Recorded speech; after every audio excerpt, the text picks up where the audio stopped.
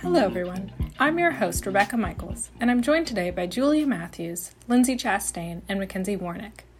Our topic today is corporate income taxes. There seems to be a lot of public misconception around what the corporate tax rate is and what corporations are paying in income taxes.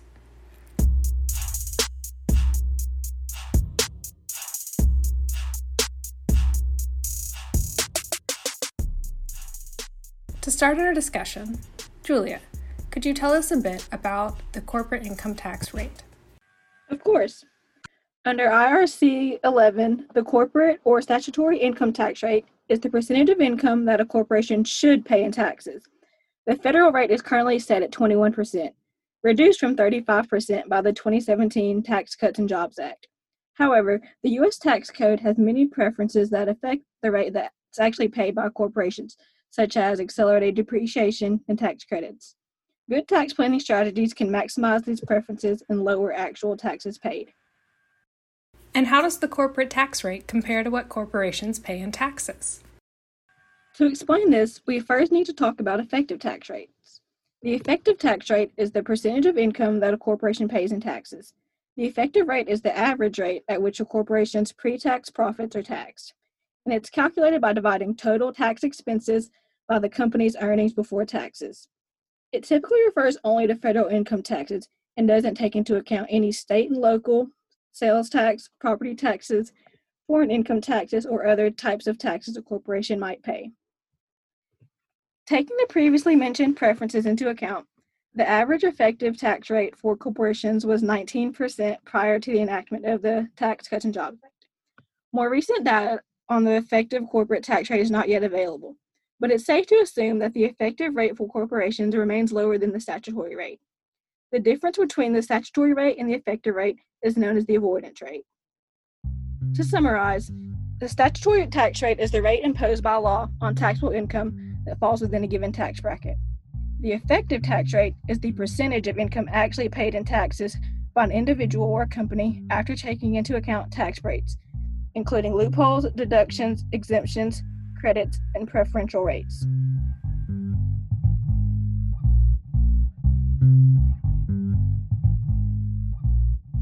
I think it might help if we could visualize these rates and their tax implications. Lindsey, would you mind sharing what you researched about Apple's taxes? Of course. So Apple is a prime example to use when comparing effective rate to statutory rate. While Apple has named itself the largest taxpayer in the world, paying out almost $94 billion in taxes this past decade, they've had some of the lowest effective tax rates. Like in 2014, Apple's effective tax rate in Ireland was 0.005%. That is quite low. How did they manage to achieve that low of an effective tax rate? Apple uses tax avoidance strategies that legally allow multinational corporations to shift income and expenses to locations with a more favorable tax outcome. These strategies can be seen when looking at Apple's relationship with Ireland. I have heard that Apple was recently involved in a case with the EU about their tax rate in Ireland. Could you tell us a little more about that? Now, you could do a whole podcast just to look at this case. So for now, we're going to keep it simple and just look at the big picture. Apple has operated in Ireland since 1980, and in 2013, the EU Competition Commission launched an investigation to determine whether or not the Irish tax rulings granted to Apple in 1991 and 2007 breached EU state aid law. In 2016, the Commission came to the conclusion that Ireland was giving Apple illegal tax benefits, and these allowed Apple to pay less taxes than other businesses over the course of several years. And the Commission ordered Apple to pay 13 billion euros to Ireland to make up for these illegal benefits. However, on July 15th of this year, the EU's General Court annulled the Commission's 2016 decision because the Commission failed to make its case. As of now, the European Commission is appealing the EU's General Court 2020 annulment, and the case isn't quite over. Thanks for that quick run-through.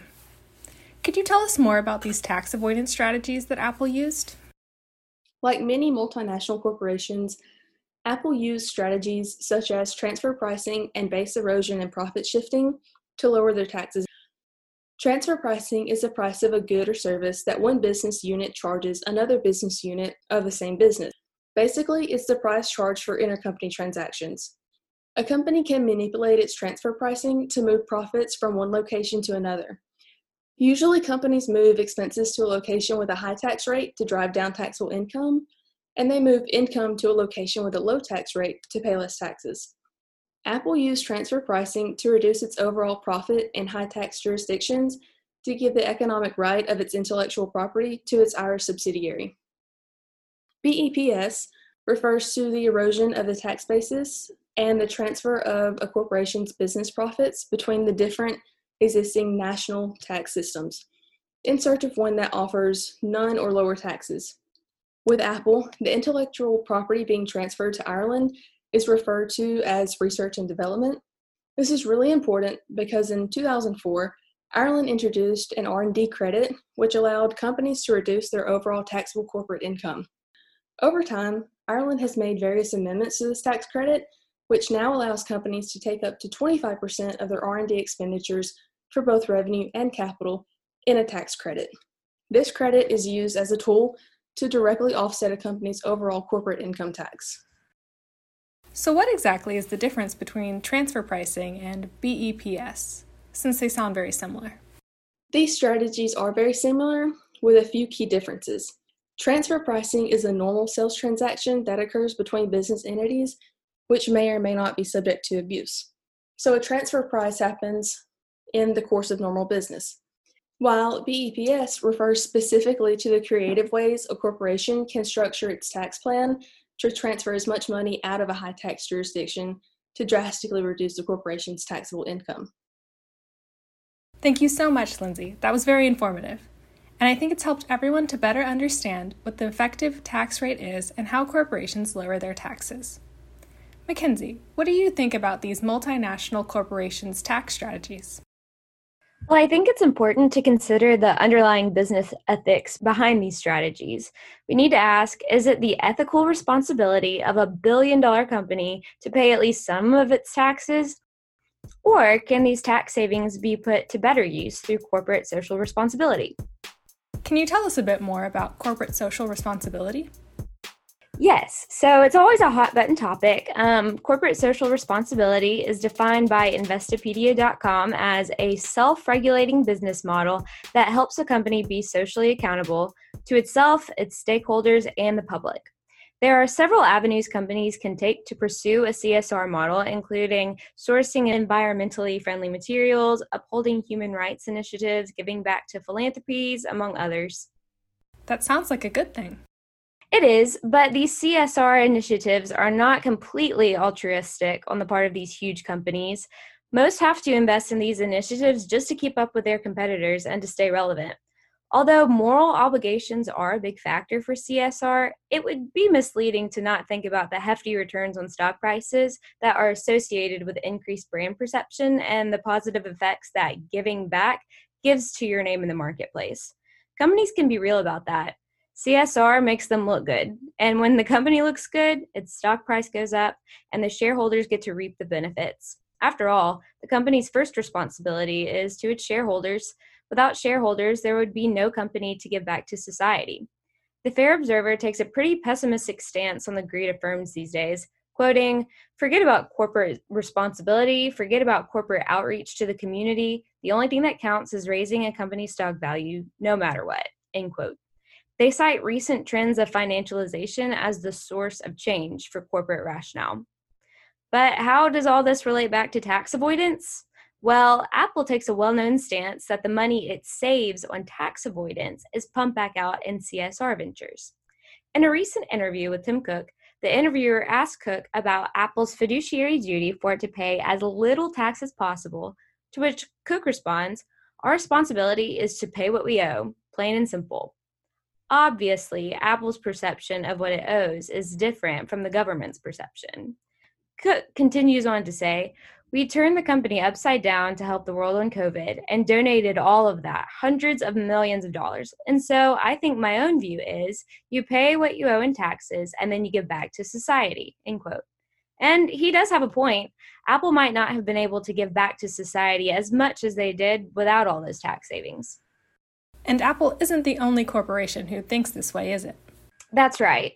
There are several other companies that paid much less in tax than the 21% rate who are also able to give back to their communities, including Starbucks.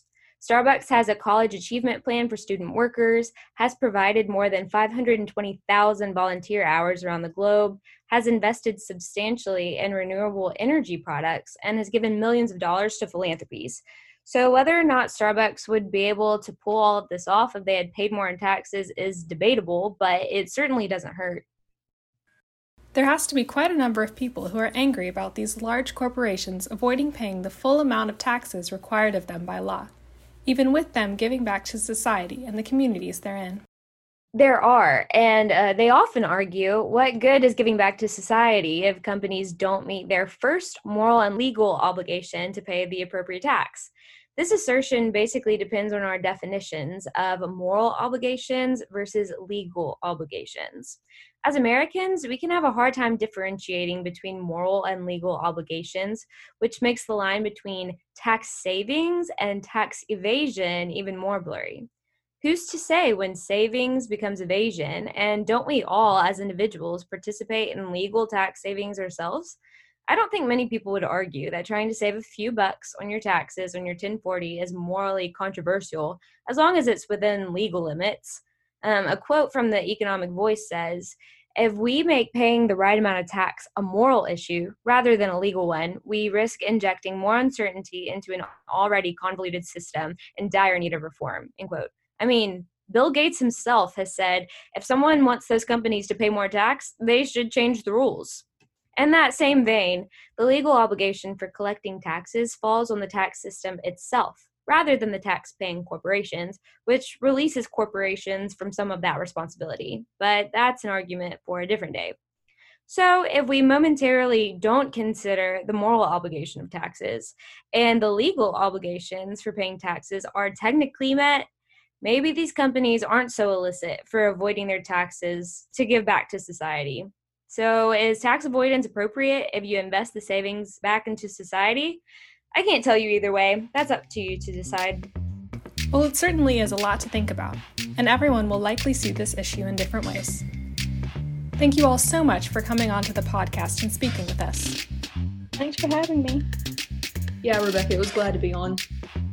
I'm always happy to spend some time discussing recent tax issues.